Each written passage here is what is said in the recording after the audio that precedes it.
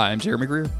I'm Chris Mosier. And this is Non-Human Biologics, the creepy but necessary podcast where we transform into somebody else or something. Yeah. That's what we definitely. do. That's what we do in this podcast. Today, I'm Chris Mosier. And I'm Jeremy Greer. And we are going to talk about my love for manga and swords. I've known how to pronounce the word manga for a long time like that. So I'm... That's pretty good. Yeah, that's something you've always known. That's how you know I'm Chris Mosier, is because I just know stuff about anime like that. Anime like that, if you will. Excuse me. Anime. And I've been married for 20 years. And and I don't read manga. Jeremy, it's good to have you here, man. How you been, Jeremy? Well, better than you. We're back, everybody, to talk about this kind of middling to me episode of the X-Files. It makes me wish... Do you know how in the modern streaming world we don't get 24 episodes, but sometimes an episode is an hour and sometimes an episode is 30 minutes? Yep. This makes me wish that this would have been a 30er for sure. This would be a good 27-minute episode for me. I think that would have been the ideal length for this episode. I mean, it's again not terrible, but just we're getting into that part of the season where they're buying up as many scripts as they could get from those random people. I don't know how this worked, but you front load the season with your good stuff to get people in, and then you got to back end it. Here's the good stuff. You want to come back next year for season 2, but in the middle here, we're just kind of like, all right. Before we get into the main part of the episode, let's thank our patrons over at patreon.com/Monster of the Week. Thanks, patrons. They donate every month to get episodes of this podcast early, which we sometimes provide. Sometimes we're pretty good about that. They also can join our Discord server, which is a ton of fun. I don't think we've talked enough sugar about the Discord server lately. It's been super great. Everybody is always super chill and super helpful and super supportive of one another. People are going through crises, and other people are helping them. It doesn't sound chill, but yeah, it's very nice. But people are posting stuff about video games, and the X-Files channel is always popping off. The X-Files spoiler channel is popping off, so that's I can't even go in there. It's popping off so much. Yeah. They do a good job about spoiling, I think, big plot stuff. Putting the stuff in spoilers or whatever. But it's been really cool because we originally created it as a supernatural place, and then we did Merlin. But it feels like recently it's come alive with X-Files chat. So many people in there were already X-Files fans, and so many people are now watching it. So it's been sweet to see that kind of conversation take off. It's been super cool. So thank you to all of the patrons. We appreciate you. Thank you to people leaving reviews and downloading the episodes. We see you on the numbers, and we appreciate all of you. Chris, I haven't picked anybody in the Discord to bully in a while. Do you want to pick somebody right now? The target of my harassment. No, it has to be organic. It used to be Eric, but I just feel like he's graduated from that. Well, I think he's graduated from the Discord. I haven't even seen him on the Discord in a while. That's because I bullied him too much. Okay. I didn't write a road so far. But anyway, last time on the X-Files, Mulder and Scully investigated a strange religious cult called the Kindred, who lived in the woods of Massachusetts, and they were involved in one of their members was seemingly involved in a murder where the person died by sex, because these Kindred harbor a secret. They are strange alien bug creatures, maybe, and they can change genders, maybe, and they seduce people and kill them somehow. But what is the purpose of that? We don't know. We'll never find out. We are covering today X-Files season 1, episode 15. Imagine if there were 15 seasons of the X-Files. Imagine. Oh, I mean, there almost are. Season 1, episode 15, Oh Lazarus. When FBI agent Jack Willis and bank robber Warren Dupree are both shot at the same time during a robbery attempt, Dupree dies and Willis is brought back to life, which is a pretty basic way of... I feel like there's another sentence of this that I missed in the copy and paste effort. This aired on February 4th, 1994, was directed by David Nutter, who feels like a supernatural person to me. Every time you say that name, I think supernatural, yeah. Writers were Howard Gordon and Alex Gonza. I think this episode is interesting because we get a little bit of Scully background, but also I don't like any of the Scully background that we get, so I'm kind of not here for that either. But we start off with Scully and this guy, Jack Willis, at a bank robbery, and he's got some inside information that's going to be... This bank is going to get robbed. They're staking the place out before it comes to be robbed. And he's getting a little jazzed up. And this is really we don't get too much characterization of Jack outside of how he is throughout the episode. But I think we can learn from bits and pieces. He is a little bit intense. He's an intense dude. He can't relax. He's kind of getting a little worked up here. So Scully's like, let's cool it. Like, we don't want to blow our cover before anything happens here. Exactly. David Nutter produced the first episode of Supernatural. Huh. All right. He did the pilot and Wendigo. So we've got Sorry. No, you're fine. I thought you were just trying to buy time. Not at all. No, I was just like looking it up because I was curious at that point. But so we go outside of the bank where we meet the criminals. The woman, this is Lula, is a bit nervous, doesn't want her light to run out. This dude who is also extremely intense. That's the one thing that Jack and Warren Dupree have in common. This is one of the most intense guys. I've been intense, but not like this kind of intense, you know? You know, I thought that Chance the Rapper was the worst wife guy because he released that whole wife guy CD. This guy might be the worst wife guy. This is wife guys. Take note. Yeah, wife guys. You don't want to be like this wife guy. You need to see this as the high point of your wife guy. Who's the ideal wife guy? Who is the ideal wife guy? Robert Downey Jr. Robert Downey Jr. I was gonna. No. I'm sorry. Hugh Grant, because everybody does he cheat on his wife. No. Wait, who's got the? It's either Robert Downey Jr. or Hugh Grant that has like the wife that everybody is like, oh my god, I can't believe she's not attractive or whatever, and he's like, I love her and we've been together for 40 years. Oh, Pierce Brosnan. Pierce Brosnan. Okay.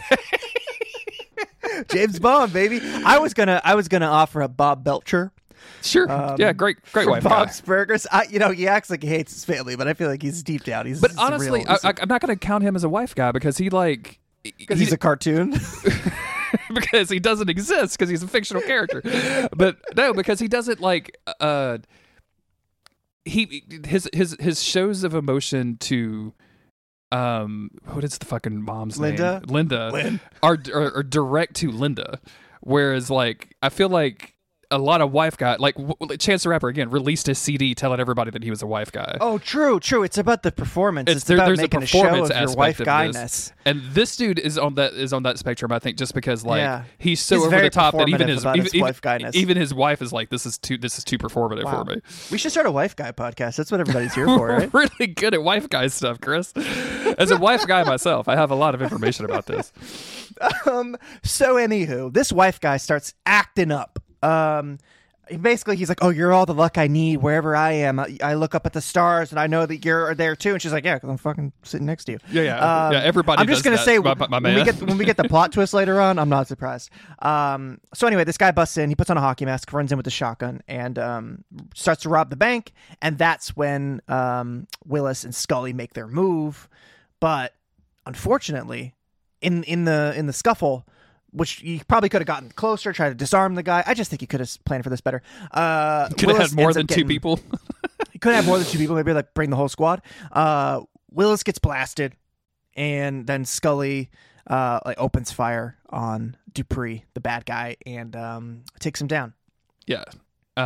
We go to the ER where the FBI guy has been. They're trying to resuscitate the FBI guy, Jack Willis. He's been flatlined for 12 minutes. Meanwhile, Dupree is just dead in a fucking thing. He got cooked. He got cooked right away. Yeah, they're not trying to revive this dude. Scully, being a doctor in the room, demands that they keep giving him more amphetamines and to zap the dude. I know you're not the Guns N' Roses guy that I am. There's a Guns N' Roses song called Coma on the Use Your Illusion 2 album, and there's a thing where like they're like zap the motherfucker again, like trying to recover somebody. I'm just picture Scully like zap the motherfucker again. Yeah, she was just spinning that before she pulled up. She had the Use Your Illusion 2 tape up in the FBI rental. Mulder likes GNR, right? I don't think so. I don't think that Mulder would be a hair metal guy. We talked a little bit about this in the Discord recently about Mulder's musical taste, and I feel like he's made references to like pop culture music, but I feel like he's like a weird 80s like alternative dude. He was in London. Yeah, he went to school. He went to Oxford. So he's got like a punk, like pop, weird pop, like Kate Bush kind of situation happening. Mm-hmm. It's worth delving into, but not here. We're on our fourth tangent. Is David Duchovny a wife guy in his music days? Is David Duchovny a wife guy? Let's discuss. Does David Duchovny like wife guy CDs? So Scully basically, she takes over. She insists that they bring Willis back, and every time that they do the defibrillator, we don't see Jack's chest go up and down. We see Dupree, the baddie. We see his chest go up and down on the table across the room, which is probably the only like major supernatural thing that we see throughout this. Because like all X-Files episodes, you could argue that none of this is supernatural. That this is all in the mind. Yeah. Well, there's the mystical tattoo. Never mind. The tattoo is so weird. Like they keep showing shots of the tattoo, and the tattoo like appears on the other guy or whatever. But like it's so they it's did so a contest. strange. I did read some BTS stuff for this. That they did a contest for who can design the ugliest tattoo. Oh yeah, no doubt. I couldn't even tell what the tattoo was. Like, is it a tattoo of that chick? Like, is that what it is? No idea. Anyway, they bring Willis back, right? They bring Willis back, yeah. So, and then we go 2 days later, where Willis is on some breathing machines, opens his eyes, gets up, walks out of the room, steals some clothes. He starts to flash back to the shooting a little bit, and then he finally finds a mirror, and he starts staring at himself in the mirror, and we realize, like, oh, this isn't Willis. This is actually Dupree and Willis's body. It's a Freaky Friday situation, but nobody peed in the same fountain. Right. So we just switched bodies. He heads down to the morgue, finds his own body, cuts off his finger to get a wedding ring, which is very sweet, but also maybe a little too much, my guy. Yeah, it's a little intense. And then we skip ahead a little bit because Mulder and Scully are now here to investigate what's happened. They know that Willis has left. They know that Willis stole this guy's finger because of fingerprints. And Mulder is like, well, let's get into this into some more detail. Like, so he starts looking up information on Lula, the Dupree's partner. Who they apparently met in prison. None of this matters. I don't know why I'm even explaining it. Yeah, he was a prison guard to Lula. What's her name? Lula. Yeah. There's this whole like backstory to these people, and I think this is where I get kind of irritated at this episode, where I'm like, none of this matters. Like, you gave me this like all of this backstory on these two characters that I don't. Like I guess that we learned that she was the one with the criminal record, and well, I mean they both have a record now. But prior to this, he was just an obsessive wife guy looking for a wife to obsess over. Yeah, he had that vibe too. But they show his because his picture, like his current like his prison guard picture looked like he's just ready to settle down. Like he's ready to find a woman and marry her in the second date. Like that's what he is ready to do. That's his vibe, definitely. So, okay. I'm reading my notes. Mulder points out that the finger that was sliced off was the wedding ring. And yes. Then we switch over to Willis and Dupree, who shows up at some spot, discovers that his tattoo is coming back somehow, looking for something in the chimney, can't find it. We never find out what that is.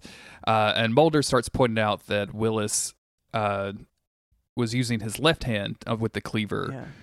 Even though he's right-handed, and he grabs. Mulder also points out that this isn't a simple necrophilic mutilation. It could never be anything as trifling as a necrophilic mutilation. I missed that line. That is a very good line. Is that in here? He says it so deadpan too. I love it. Absolutely love it. He also shows Scully an EKG strip of what was happening in the brain 2 heartbeats of Willis, and yeah, this is 2 heartbeats, and Scully's like, it's probably just an error, and he's like, no, it's 2 heartbeats. The dead guy has come back to life. I used to have to do EKGs for patients, and let me tell you, if you got 2 heartbeats, that's my fault. I fucked something up. You did something bad. Mulder jumping to the absolutely 100% correct conclusion is very hilarious to me. Like, he's just immediately like, oh yeah, the dead body, the dead person took over the live body. Like, there's no question about this. It's just so funny to me. And it's I like this episode for this reason, because like you said, Mulder's immediately, he just, spot on, got it in one. But the entire time, it's just like, no, that's ridiculous. We're just got to keep treating this like it's Willis is dealing with some trauma. Exactly, yeah. It takes a while for all of this to play out too, and I think that's my other issue with this episode is this just keeps like if after you know the trick from the very beginning, and now it just takes a while to get to the end. We visit the. I wonder, would this have been better if Mulder had suggested this, but then we as the viewer were sort of left in the dark throughout the episode whether or not if Willis was back but he was acting weird and we just had to kind of guess. I don't know, it's a different episode, so let's not speculate. There's a moment later in the episode where I think it's Mulder who's going through Willis's notes, and he's going through like some audio tapes because every FBI agent has to have their own fucking audio book. They have apparently. audio logs. Yeah, right. Like Diane. Yeah, we find out that he was fucking obsessed with these people. Yeah, and he's absolutely fucking like just ridiculously obsessed with these people, and like he talks about how they're turned on by crime and they have this torrid sex affair, and he's so into it. And he's like it's almost like he envies Dude, he's them. bricked up recording this shit. Dude, Scully never got him this far. We're gonna find out later that Scully and him dated, but Scully never got him this far. Like this is where he needs to be to be able to finish. You know what I'm saying? Yeah. But it makes me the reason I'm bringing it up is because it would be more interesting to me if they didn't confirm it to us, if they didn't show us the tattoo, and we didn't know if it was Willis trying to convince Lula that he was the guy. You know what I'm saying? Like if there was a little bit more of like him trying to do where is he or isn't he kind of situation. Yeah. Because he knows so much about them that he could easily pass a lot of these like tests that he gets thrown out. What's your favorite color? Red. Okay, easy. Easy, done. Yeah. What's my favorite color, Chris? I'm gonna say yours is blue. That's correct. Your Nailed favorite it. color is it's something bright, I think. Am I right? No. That it's bright? It's just blue. Okay, I gave you all the clues. Because I'm trying to think. I was like, I know you've been a fan of like a yellow T-shirt. I'm like, do you like? I do like colors? bright bright clothing. That's what I was going off of. Yeah. I just assume that every sad boy's favorite color is blue. That's fair enough. That's Could have fair also enough. gone indigo purple, like that was a thing for a while. I feel like guys were into Violet. that. Yeah, exactly. All right. So we got 2 EKGs. The next stop is the only logical conclusion is to go to the local science teacher. Local professor, yeah. This dude has experience with NDEs, near-death experiences. We find out that there's a lot of them. It doesn't feel... when people come back, they have a different electrical field, so sometimes they can't wear watches. They come back profoundly changed. There's a period of time right after death where the body may be vulnerable. He talks about the story of a pilot who... was crashing on a plane, but the pilot survived. But he had these memories of. It's a weird, sexy episode. This is such a weird thing. Yeah. So there was other passengers on the plane. They died, and he inherited their memories. Now here's where I have a big question for you. Uh-huh. He remembers banging his wife, somebody else's memories. Yeah, and he realizes that he has a memory of having sex with his wife, but it's not a memory that he remembers. It's like, I don't remember doing that. Why is this in my brain? And my question was, is that because one of the passengers was screwing this man's wife? Yes. Yes. See, he was the guy. I didn't know if I misinterpreted this. Was that he was remembering this other guy having sex with other guy's wife, and he just misinterpreted it as his own wife. So no, okay. There was a cheater on board. That's what we're No, they because the guy because the heartbreaking part of the story is that the pilot ends up killing his wife with an extension cord because he's so mad at her. Oh, true. Okay. Yeah. So I mean, and granted, it could be anything. Like who knows what is actually real, but like Mulder caps this off by going, "That's a nice story." Scully doesn't really doubt that near-death experiences are a thing because there's a lot of like kind of factual evidence to go around. They throw in the line of like, okay, so when you die, your cells start to collapse, and then when you come back, it's like the energy produced by your cells collapsing like releases into your body, and that can cause some changes. So whether that's total hoo-ha or if that's like a real thing, I believe it. We also learned that her and Willis used to date back in the day. Yeah. He was also her... So he's 35, or his 35th birthday was 3 years ago, so he's 38. I can't remember how old Dana here is.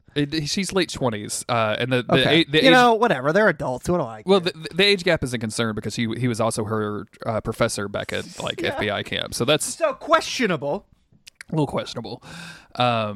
She believes, and she talks about how he was so focused that he could never really relax, which is something that we see from Dupree as well. But she doesn't believe like that Willis is inhabited by Dupree by any means.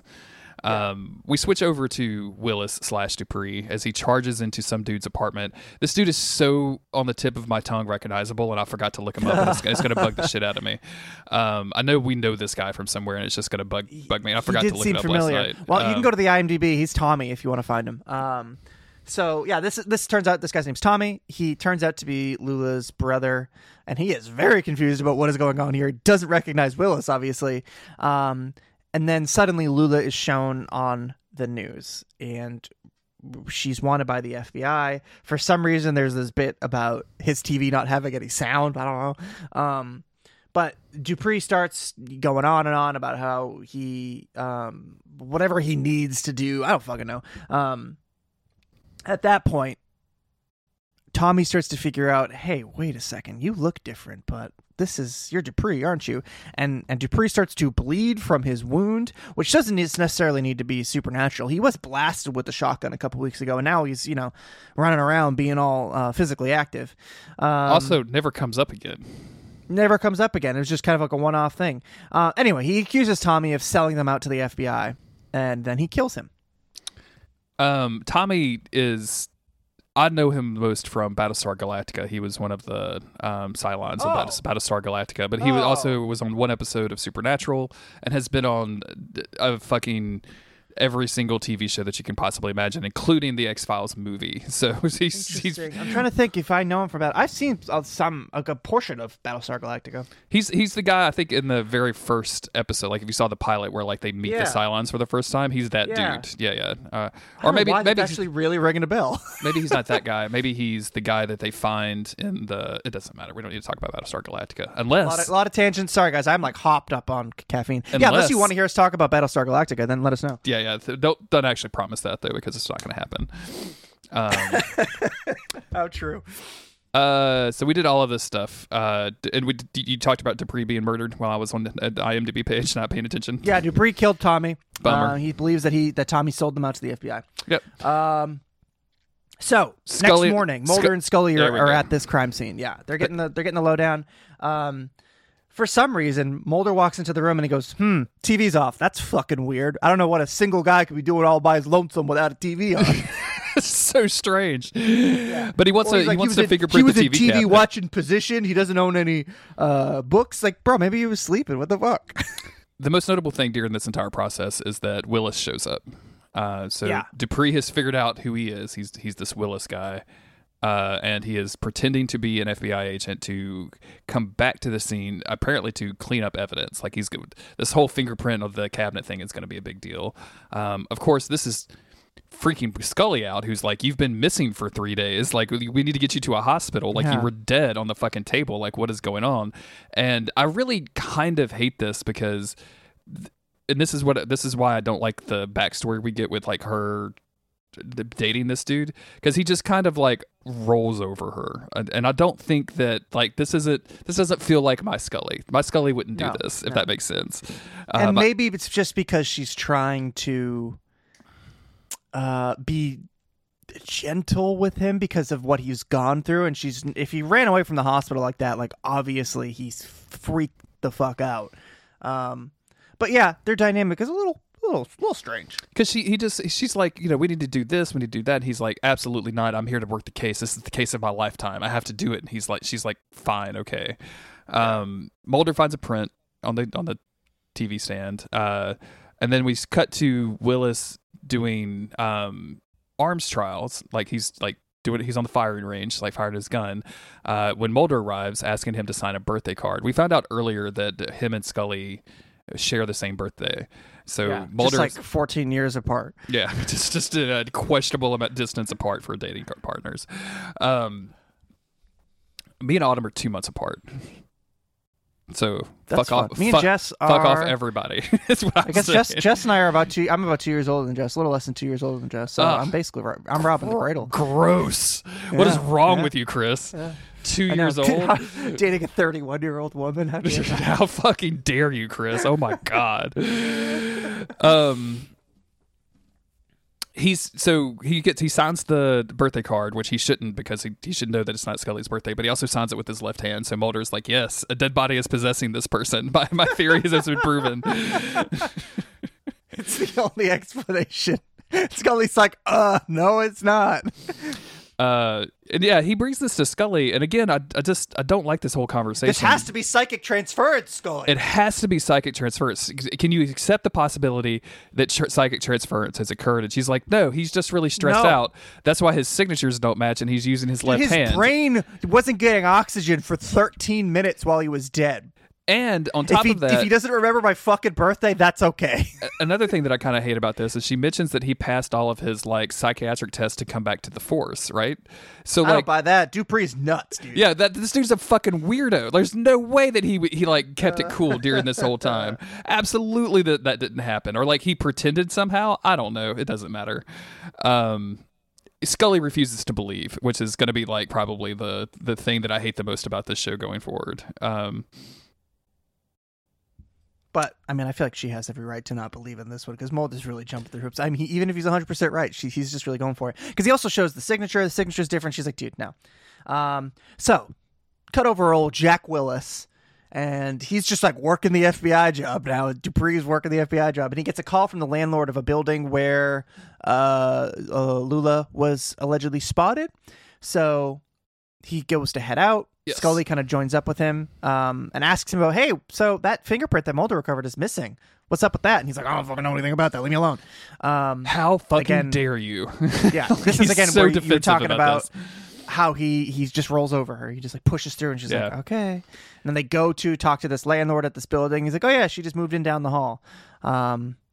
This is where I started getting a little nervous because Willis is like, oh yeah, I called in backup. So obviously he didn't fucking call in backup. They end up running into Lula in the hall, and they chase after her. She's doing laundry. She's doing laundry, dude. Lula's not doing any crimes. I just want to point that out. That's not dude. Is it a crime to wash your clothes? It's not a crime to wash your clothes. She's as at this point, she's just like, I've just got to clean up my laundry. But they spot her. We spend a lot of time going through dry pipe factories trying to chase her. Eventually, Lula sprees out, attacks Scully, but Scully quickly overpowers her and cuffs her. And this is when Willis reveals his true identity and forces Scully to put on cuffs while he takes away her gun. And he tries to talk to Lula. Lula's obviously very confused about this. And we get to like a commercial break and we come back and she's explained everything. And also, Scully looks beaten up. Like we go, I don't know, like she's got blood trickling down her mouth, so it looks like somebody like smacked her mouth a little bit. And I don't like that at all. Why are you touching my girl Scully? Why are you? Yeah, why are you handcuffing her to a radiator? All right, she's not comfortable down there. Cut off your fucking hand. Yo, if you're gonna kidnap my girl, yeah, you gotta make her comfy. All right, bro. If you're gonna kidnap my girl, you better treat her like the pillow princess that she is. Okay, bare minimum, dog. I think pillow princess has changed connotations lately, and I should might probably mean something different. It might mean something different than what I mean, which is a woman who is on a bunch of pillows. So that's the way that I am using the word pillow lying princess. Comfortably atop multitude of comfy pillows. I'm referring to a 31-year-old woman who is on some pillows. Who is just sitting on a bunch of comfy pillows. Pillow royalty, if you will. Yes, and while I am talking, I am 33 years old. I just want to make sure that the age difference that I'm talking about is okay. Oh, that's right. That's right. We do some Q&A where he's trying to convince Lula that he is Dupree, and so she asks him like what favorite color is red. what he did on his what they did on their wedding day. You just keep saying your favorite color is red. She's like, that's not the fucking question. That's not the question, and also it's not the answer. So if it was me, if I was in this guy's body and I wasn't actually his, I didn't have his spirit giving me his memories or whatever, I'd probably just say like the freakiest weird shit I could think of, and I'd probably fucking be right. Yeah, easy. I mean, like if you're just trying to pretend to be Dupree, this dude is a fucking freak. Because what they did on their wedding day after they got done boning down, which they specifically mentioned, is that they go into the water and do a blood ritual with each other. Let me try to think. Let me try to remember. I think we gazed up at the stars, looking over at her face to see how her reaction. We gazed up at the stars at the beach, yes, and then we wandered into the ocean, looking over for more confirmation. Yes, so we went into the ocean, and then we took out knives. We took out knives. We took out knives. Took out some knives. We took out knives, and then what did we do with those knives? It's so funny. I remember when we had the knives. We did a blood ritual. We did a blood ritual. That's exactly right. Yes. We cut each other's hand, smooshed them together, and then put our blood in the ocean so that our love would exist in the ocean of the world. And she's like, okay, well, I guess you're really him. Which is, I guess, means that he's a bigger wife guy than Chance the Rapper. So good job, my guy. Good job. Takes the crown. Whew. Mulder and his new partner Ruskin. Ruskin. I love this guy, and I kind of hate this guy, but I kind of love this guy. You've seen him like 100 times by now, right? Like I feel like he's the dude at that scene every time they go to a fucking crime scene. Maybe so, but I thought those were all local cops, and this is definitely an FBI guy. It's so hard to tell but I feel like I've seen this guy a couple times. But yeah, he goes from being like, Mulder, you're a little bit nuts, aren't you? To like, hey, everybody, listen to Mulder, all right? Yeah. He's nuts, but he's smart. But he's smart nuts. You got to listen to him. You got to listen to him, everybody. Have some donuts. What is this accent? That's this guy's whole. I know. I appreciate this guy. Mulder gets a call from Willis on his cell phone. He immediately demands to talk to Scully. And then when Scully gets on the phone, he wants to talk to Dana. No, he says, "Let me talk to Scully." He calls her Dana. That's and then right. when she gets on the phone, he says Dana, which goes back to our theory that like that's his like I'm concerned about my girl kind of that's his tell, right? That's his another entry in my fanfic. Another entry. Let's write it down. Writing that down. Willis then just immediately hangs up the phone, making this a very dumb phone call, in my opinion. I don't know what's going on here. Why'd you fucking call, dude? To let him know, hey, we got Scully. Scully, who is chained to a radiator, by the way. I don't know if we mentioned that. Because she's a pillow princess. Because she's a pillow princess. Tries to talk directly to Jack Dare Willis. I Google that? Everybody, Google pillow princess right now and talk up. It's Scully pillow princess. Another entry in my fanfic. She tries to talk directly to Jack Willis, and Dupree is like, that's not me. I don't remember anything. I don't have any of his memories. And she's like, what about that time we went to like the worst snow trip ever, where you taught me how to fish and it was cold. This sounds like the worst vacation. All-time worst vacation. By the way, I looked up Pillow Princess. Oh, did you? It is, according to Google, a pillow princess. Is I know. I didn't know. You'd have to tell me. I already know. Like, I'm on TikTok. I know. You don't have to tell me what this is. I'm going to tell the listeners. I've heard Renee rap songs. I know what a pillow princess is, Chris. All right, listener. I'm not going to tell you. I'm not going to tell you what it means. Yeah. Everybody can just figure that shit out on their own. Go get on TikTok and just learn about the lesbians. That's all you got to do. I didn't know what it meant, but now I do.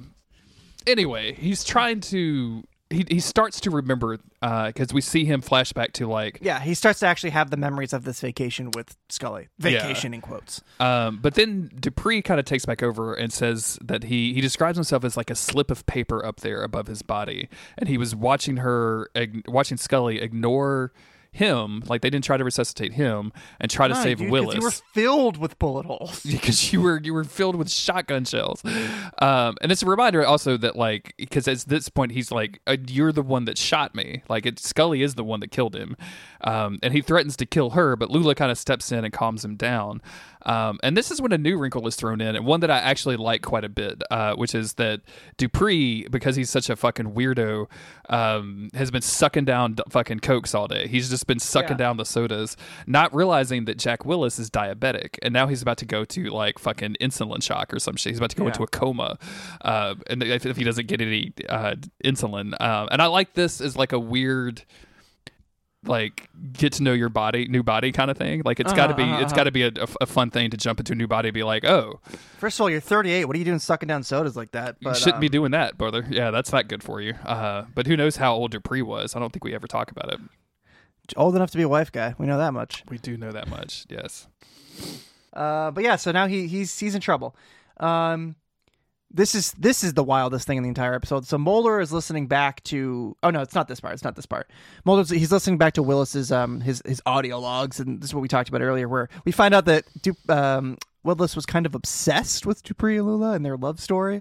Again, fully bricked up recording these. Oh my god, dude! It's so obvious. He's right on the mic and he's like, "Oh god, their love affair. Their love affair. They get off on crime. I've seen it." Mulder's looking over at Ruskin like, "Are you hearing this shit? Ruskin? Are you? This is weirder than the X-Files stuff." This was officially submitted into FBI law. Nobody thought this was weird. Nobody. And I'm spooky. Mulder gets a page. He gets a report that a drugstore was broken into. Hey, Mulder, there's nothing wrong with being horny, okay? Ruskin, I didn't say you couldn't be horny. I just said you couldn't be horny on tape. This is the FBI. Yeah, all right. He gets a report that the drugstore was broken into, some insulin was stolen. We go back over to the crime house, I guess is what we're calling this. Yeah, crime house. Scully is about to juice this dude up when Lula reveals, it wasn't Tommy that sold them out. It was Lula. And she is demanding that Scully not give Jack the insulin that he needs. And of course, Scully is kind of frozen in, like, she doesn't really want to save Dupree, but she also wants to save Jack. Like, she believes that Jack is in there. This doesn't surprise me at all. Like, I wasn't surprised in the episode. I was like, yeah, I wouldn't like this dude either. I would want to get him out of my life. She was so sick of him. Yeah, I would never visit him in the prison either. I would just go somewhere else. Yeah. You got a life to live, move on with your life. I mean, yeah, she's obviously like evil and violent and whatever too. I'm just saying, I don't blame her for not wanting to be with this fella. 100%. Yeah. She stops the insulin. She like breaks the insulin bottle. Yeah. Calls Mulder. Everybody has Mulder's phone number in this world. Everybody's got Mulder's phone number. And she says that they're gonna cost them. It's gonna cost the FBI $1 million to get Scully back. And we think that we get all excited for a minute here because after she hangs up on Mulder's like, we traced the call, we got it. And as they try to get the location, Mulder realizes, no, that was Scully's cell phone that they called from. So that's not going to do us any good. And in this world, we cannot track cell phones, which is totally fine with me. And then they do. Oh, this is the most ridiculous thing. I love. They're listening back to the recordings. I love this, Chris. This is so good. This is the best part of the episode. It's so wild. It's They're listening the best back to part the recording of the call, and that's when they start to hone in on the details of the. I'm gonna need to throw in a Z14 filter to isolate everything higher than 1 decibel. It's that shit. He's like, do you hear that in the background? It sounds like a plane taking off. And then they're like, we can identify the type of plane, how far it was flying, where it was landing. Like this dude has shit. a rack of equipment of just sound stuff. And Chris, I just love it. Give it to me. Just pour this. This guy's an expert in plane sound stuff. This is an FBI sound guy. I want to know this dude. What? Tell me more about him, please. This guy is probably the most underpaid person in America.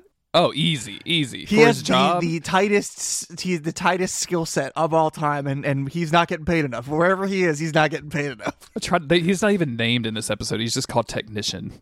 Just call him fucking wizard. He is a fucking wizard, though. Like this is really, really great. I absolutely adore all of this. Yeah, they figure out like, oh, there's a plane and it's landing over here. We can figure out how. Give me 10 minutes and I can tell you what the approximate height. Like, no, you can't. No, you can't. But I believe that you can. No, you can't. I don't believe you, technician. No way. But all right. We cut over to like the general FBI office, and there's a bunch of agents in there, led by Ruskin. And there's one agent who's like, "Oh, what is Mulder gonna do? Like, he's got another idea about the aliens." And this is when Ruskin is like, "Hey, you need to shut the fuck up." Mulder actually is. You need to listen to what he's doing. And Mulder comes in and like fucking delivers this new lead, and just runs this fucking show. Like, he's not afraid to get up and like tell people what to do. I love this aspect of Mulder that we haven't really seen before. Yeah, especially since this whole thing starts with that random dude going, "What? We got a new alien virus or intel on the Kennedy assassination?" And then he just commands the room. He absolutely commands the room, and then at the end of his kind of directions, he says like, "This one is important to me, so let's do it right." And the emotion kind of breaks in his voice a little bit. Very good stuff. I love this stuff. Yeah. So they've got like a 3 mile square radius that they all are going to canvass door to door, and they're going to figure out what the fuck is going on.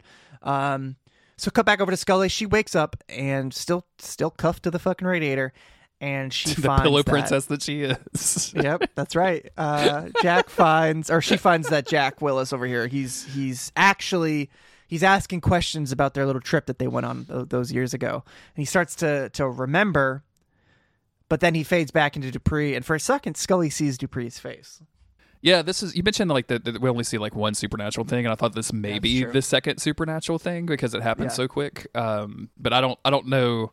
You really can't tell, I guess, is the takeaway from this. You just can't tell from it. So who knows? So just then somebody comes to the door, trying to talk about the Bible. And Lula answers it, and she's like, "No, fuck off. I'm I'm in the middle of something. Yeah. But of course, this was an undercover FBI agent. Love it. Love this. Yeah, love this. So they've identified her. We get a lot of like FBI setting up sniper shots that don't work, making the FBI look like pretty dumb. Dude, when it they comes have to sniper canvassed shots. this entire fucking city block with snipers, and not a single one of them has a shot. Not a single one of them has a shot. It's hilarious. It's like me trying to play Helldivers. Like I'm just not very good at it. Like I need people to help me. They begin to move in closer. Meanwhile, it looks like Jack/Dupree has died. He's just like dead on the fucking wall. Lula takes off her ring and is like, fuck you, it never liked you anyway. And this is when Dupree makes his move, when he grabs the gun out of her hand and holds it to her stomach and like pulls her close. She begins to beg, saying that she loves him and that there's another bottle of insulin in the other room that he can go get. And he pulls her closer, like starts to smooch on her a little bit, and then shoots her in the stomach, shooting her dead and then dying himself at the exact same time that the FBI burst into the room. And as he dies, we see that Dupree's tattoo fades off his arm, which okay, fine, who cares? I don't know why I care about this at all. It was a tattoo of the mind, you know. It was. Scully never commented on the tattoo. Never understood what the tattoo even was supposed to be. Like what was it? Just like a Pokemon that I didn't recognize? It was supposed to be ugly, I think. We had a write-in. This is probably a good opportunity to remind people to write into the podcast if they want to let us know their thoughts and feelings about the X-Files season 1, because we're going to do a feedback episode. We have a special guest booked and everything, but we did have somebody write in because we talked about Mulder's favorite. What did I say? Mew or Mewtwo or something? Yeah. And this person said that it was LGM. Don't know what that is. A psychic type Pokemon introduced in Generation 5. I figured know what that is. I figured you'd be excited about this, so I was almost sent that link to my coworker, which would be weird. Excellent. I'm googling. I just texted it to you. It's like a little alien dude. Yeah. Yeah, I mean that's definitely an alien. I guess I've seen this thing before. I just don't think that Mulder ever got to Generation 5 Pokemon. I think, if you think that he's playing the fucking DS games... Yeah, he's Gen 1 Pokemon. Get real, dude. Get real. Get real. Sorry, Drew.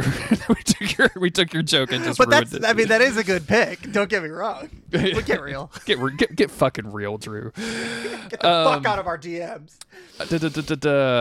Sorry, I'm just kidding. Yeah, just we love you, Drew. I mean, that does literally look like an alien, so fair enough. Later, it's up to Scully to clean out Jack Willis's desk because he doesn't have any family. The only contact that he has is a little boy that he was a big brother to, a capital big brother to, not an actual brother to. Mulder brings her the watch that she gave Willis when he was turned 35. It says Love D, which is very cute on the back of it. And Scully wonders like what story she's going to tell this like poor kid, and Mulder's like, you're just going to tell the story that everybody knows, that he was an FBI agent, that he died in the line of duty. Like that's all that anybody needs to know. And she asks a question, and I love this. She says, well, what am I supposed to tell myself? And Mulder doesn't say anything. He's like, gotta go. He's just very much like, you need to deal with this yourself. Like, I've had an exhausting day. But before he leaves, Scully realizes that I don't like using Dana. Like that felt way too personal. A little too familiar. Yeah. She realizes the watch isn't working. It stopped at 6:47, which was exactly the time that Willis went to cardiac arrest on the table in the ER. And she says, what does that mean? And Mulder, for once in his life, like reads the room and realizes now is not the time to like, why don't you choose to believe something? And he just says, it means whatever you want it to mean. And that's the end of the episode. Yeah. Do. I like the Mulder and Scully dynamic throughout this. I think that's probably the best. I mean, there's only a little bit of it, but just you get to see how much Mulder cares about Scully, and we get to learn more about Scully, even though we didn't like the way that he kind of railroaded her. Willis railroaded her the whole time. But overall, I mean, not a terrible episode. Just an okay episode. Just kind of middling. I didn't care for the main like bad guy in this. The setup wasn't really spooky enough for me. Like the swatching thing, it just feels. It's gonna be really frustrating. Like week after week, Mulder is getting into these cases that are just almost paranormal. It also like the basic premise here of like, your body is vulnerable 10 or 15 minutes after. It just feels like this would be happening constantly in America. Right? Or constantly everywhere that there's hospitals where people are dying around each other. Like it just feels like this would be going on all the fucking time if you could just invade somebody's body when you're dying. When you put two wife guys in a room, the dynamic totally shifts. Maybe that's what it is. Maybe it was the wife guy when magnetism. Two wife guy spirits meet in the other realm. Oh my god, they form they come together to form Sephiroth. Like that's right. That's how Sephiroth was born, dude. We have figured he didn't have a mother and a father. He had two wife guys. We finally connected it to Final Fantasy. We finally connected X-Files. We've been looking for this for a while. I'm not mad at this episode or anything. It was fun to watch. But I would have taken another 10 minutes of that dude saying that we need a Z14 filter and we need to isolate everything. We got to spend the whole episode focused on that guy and how he fucking solved the case. Absolutely. Like I could do another 10 minutes of that easy as opposed to anything else. What about you? You have any final thoughts and feelings? No, I mean, more technician, but otherwise, we're in and we're out. We're in and we're out. Thank you, everybody, for listening. We very much appreciate it. Thank you for all of our patrons over at patreon.com/Monster of the Week. I encourage you to write into us. You can go to our website to do that, I think, or maybe our link tree to do that. I don't actually know how you write into us anymore, Chris. I don't know. Send us an email, monsteroftheweekpodcast@gmail.com. I don't know. You're asking the wrong guy. all of this stuff has changed recently, and I just don't know how to keep up with it. I think our email still works. You could also hit us on Twitter or TikTok or whatever fucking social media you want to. But send us your thoughts and feelings, and we'll read them out on the podcast when it comes to the end of the season. We'll be back next week with more non-human biologics. Remember, until then, to stay spooky.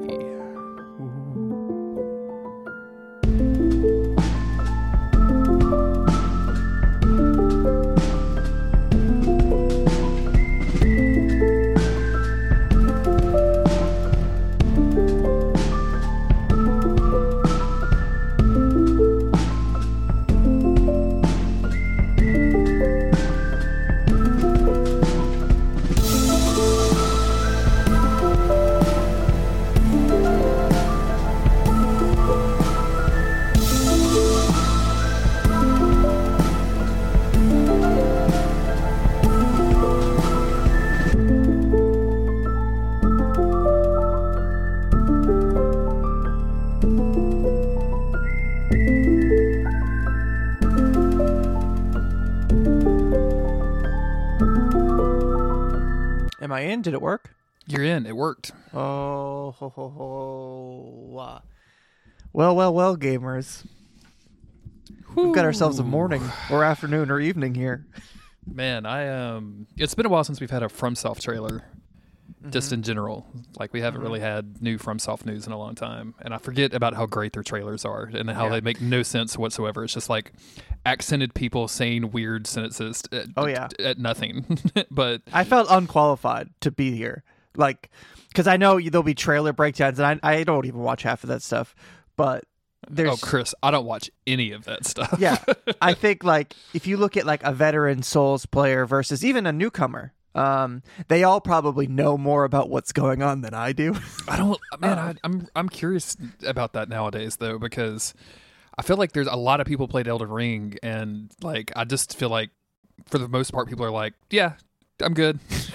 Yeah, like I played the game. That's true. But I just remember when we did Don't Give Up Skeleton, when you interviewed me and you started asking me all these questions, and it was in that moment that I was like, I don't know fucking shit about Dark Souls. I don't know anything about these games. I just like them. I have 400 hours in this fucking game. I don't know anything. Tell me the name of 5 Stardew Valley characters, Chris. Right now, Shane. Off the top of your head. Yes, Shane is one. Pam. Pam is... Mayor Lewis. Why are you picking all of the drunks in the game, Chris? You're picking all of the alcoholics in the game. Willie. Oh, Lord. Even Willie, the fisherman guy. Sam. What a trailer, though. That Elden Ring DLC quite the trailer. is there was a Nintendo Direct as well. But there wasn't too much. Anything exciting over there? I'll probably watch Nothing it later. crazy. So, yeah. I think they're holding everything back because allegedly Switch 2 is on the horizon. So they've been working on some Fire Emblem remake forever. It's been like one of those things that just keeps getting rumored over and over again. So I'm hoping that that's like a Switch 2 thing, because I'd buy a Switch for a new. I'd buy it if Switch 2 came with a new Animal Crossing game. I would commit. Oh yeah, I would be day into one, it. dude. Yeah. I've never played an Animal Crossing game.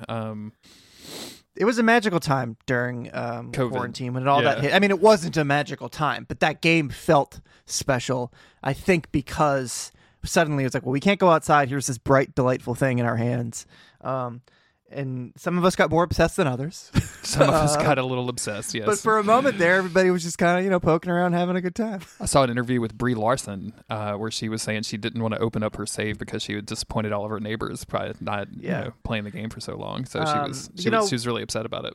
In the older games, they were very harsh. In this game, it's been, I don't know, 6 months since I've turned it on. If I went back and I found my guy Hamlet, he'd be like, Chris. Or Chief or whatever he calls me. Boss. He calls me Boss because they all have nicknames for each other. He calls me Boss. I haven't seen you in forever. I thought you forgot about me. And then I'm like, yeah, no, I'm back, dude. It's good. And then the next time I talk to him, he's going to be doing push-ups. And he's going to be like, come sweat it out with me, bro. It's going to be back to normal, back to the old days. Hamlet is a hamster who he's fat. I'm just going to say he's a fat little hamster, but he's a jock type, so he's always working out. And I just respect everything about him. He's got the hustle, if not the execution. He's got the hustle. If not the execution. So yeah. Yeah, it's a $40 DLC. That's wild. Which is expensive, but it seems like it may be like almost like you're going to the shadow realm of the entire map of the main game. Mm-hmm. Like we're gonna have like a an Underdark scenario. What's it called in Zelda when you went down? You suddenly realized, everything connects. Yeah, or like I think of Breath of the Wild to Tears of the Kingdom kind of map change, just to looking at that overworld kind of like where you would see recognizable things, but also things are different and move around a bit. I was texting with somebody this morning and saying that I wasn't really like feeling more Elden Ring. Like, it'd been so long since I've played it. Like, it seems like the game is just like it's just in my distant past at this point. You moved on. Yeah, you moved on. And then they dropped this trailer, and I'm like, well, I've got to find out what about all these fucked up dudes are. I got to find out about what they all are, and I'm all the way back in. I'm not gonna. It's tempting to like pick up my old Elden Ring save, but I'm not gonna do that. I'm absolutely not gonna do that. So. Yeah, I have one save on like a new build that I was pretty close to the end. I don't think I had beaten it on this other save, but I'm on like New Game Plus 4 or some shit on like my main run, because I was just getting so I was in goblin mode using the two big great swords, and it was like a relaxing thing to go through. I'm like, well, I don't have anything else to play right now. I'm just gonna run through Elden Ring again with this guy because it's so easy. But now I think if I go to the DLC on New Game Plus 4, I'm gonna get my booty spanked. Oh yeah, absolutely. I did that. So I think I gotta make a new character or something. That's what happened with me with Bloodborne. That's why I never did the Bloodborne DLC, is because I got into it in New Game Plus, and then every time I just couldn't do it. I couldn't hack it. I was always bad at that game anyway. And then every time I'd make a new game, I would either something else would come out and I'd get distracted from it, or I'd get really mad. Like when I got stuck at that the force PvP section, I was like, "Fuck this! I can't play this game." Yeah. I should go back and play Bloodborne. If they ever do the remaster or the 60 FPS thing, whatever, I will absolutely go back in, play it all again. The last time I tried to play it, it was immediately after Demon's Souls on PS5 had come out, and it's the only time that I've ever really noticed frame rate as an issue. Yeah, because Demon's Souls really, when it was the first PS5 game I had, and it was beautiful. It was buttery smooth. It ran so well. And after finishing that, went into Bloodborne, 30 FPS, never cared about that type of thing. But because it's such a similarly structured game, the difference was immediately obvious. And it was like stressing me out. So I just didn't play it. In a weird way, the 60 FPS stuff on Demon's Souls just turned me off of that game entirely. Like, really? I never even finished it, I don't think. And I never finished it. I finished Demon's Souls many times, but not the remake. I just never, something about it being like all glassy and fresh was just like not, it was like this is. I feel that. And I feel like a poser for saying this, but I don't really like it. And I don't know if I would like the original more, but it's my lowest ranked out of all of their games. I mean, it's still a fun game, but it's the I feel first like I was complaining to you, right? Yeah, I was complaining a lot, I think, when I played it. And I just wasn't having a great time. Maybe if I had had different expectations instead of trying to play it like it's some interconnected world like Dark Souls, I would have had a better time, but I was just constantly like banging my head against a wall because I'm like, no, I have to beat this boss. I'm in this area. I'm supposed to do this. And I'm not supposed to be in this area. I can go somewhere else. I can do. That's the lesson that Elden Ring should have taught us. the lesson that all of those games tell you is like, oh yeah, you can just go away for a while and then come back later, and then go fight this boss go fight a boss at a different time. Yeah, what I haven't done since like 2014 or some shit is the Dark Souls 1 DLC. Oh man, it's so good. It's so good. Like every time that I've played that game again, I'm like, oh yeah, how do I unlock that? How do I do this? Okay, I've unlocked it, and then I just never end up fucking playing it. Haven't done it in the remaster. I got in the remaster. It was one of those situations where I just started a PvP troll character and then did that, and then in fact, last weekend or maybe this is 2 or 3 weeks ago now, I like loaded up my PvP troll character and it's just awful PvP people that are hanging out in the spot that I was trolling, and I was just like, well, I want to be one of these people. I don't want to fight one of these people, so this is not what I'm here for. You guys suck ass. I'm having a good time and having fun with this game, doing weird stuff, and you guys are just being boring. So it ain't easy. It isn't easy growing old in the Souls world. It's mainstream now, you know. It's all mainstream now. Like I feel like I made this analogy a lot on Don't Give Up Skeleton, but it very much feels like somebody claiming that they were into Radiohead before they were popular. Like it just very much feels like that kind of mentality, which I try to stay away from. Like not trying to gatekeep Dark Souls from anybody, but like it's still I am. Chris is always trying to gatekeep and girl boss. I'm always trying to gatekeep something. I got that venom in me, and I don't know how to get rid of it. You got that hater in you, brother. I got that hater in me. Gaslight, gatekeep, girl boss. You know what I mean? That's me. That's you. That's 100% you. You're always trying to girl boss something. We've been speaking of girl bossing. Like you and I have both been extremely ill for the last few days. Dude, yeah, we're girl bossing it right now for sure. Absolutely. Like I feel like you and I are both just hanging on by a thread at this point. Just like okay, we're gonna do this one recording. We're gonna knock this out. I know. And then maybe we could do next week's. Like we're just. It's a miracle that we've done. This is our 15th episode of the X-Files podcast, and it's a miracle that we haven't missed a week yet. I'm very surprised it hasn't happened. I'm actually surprised. I kind of thought that we had, but we've been late, but we haven't actually missed a week. So. And we've only been late on the early feed, so we've only disappointed We've only disappointed the people that are giving us money. We only disappointed the people who matter most. Exactly. That's what you do to your loved ones. I mean, that's how it 100%. goes. You know? Yeah, 100%. Carl from work doesn't give a shit if you don't show up, but if you don't show up for your wife, then that's a big problem. Yeah. Oh, so you'll pretend to smile and nod for your boss, but you come home and you're going to be mean to your wife? What the fuck, dude? What's wrong with you? Oh my god, I booked some vacations recently. Hell yeah! Can I send you? Did I send you the place that we're going to be staying? And I don't think so. Okay, so let me. I'm also on vacation, but now I'm sick, so I'm like, whatever. Yeah, let me find the link. I want to show you this Airbnb that we're staying at. So we wanted to find some place to kind of celebrate. We want to find a local place that we could just go for like a weekend. Yeah. Overlook some water, get away from like work cell phones and so and this was going to be specifically after like my last chemo treatment, right? So this is going to be like, okay, we're done. We're going to go do something else, et cetera, et cetera, et cetera. And Autumn was like, we started talking about this and Autumn's like, I have the perfect place. And then she sends me this, which I just texted you. For people that are listening, this is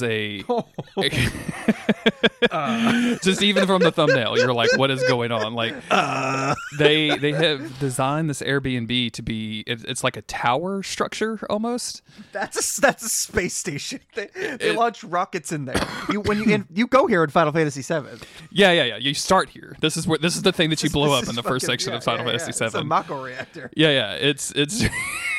I mean, it is absolutely gorgeous on the inside. Yeah. And they have designed it extremely nicely. Like it looks beautiful. And the place that this is in is a town called New Iberia, affectionately known as The Berry, locally. Which is basically like meth head central nowadays. Like it's like it's so I don't. They need a spot, dude. They need a spot too. I guess redheads need a spot to go as well. But it's just such a weird.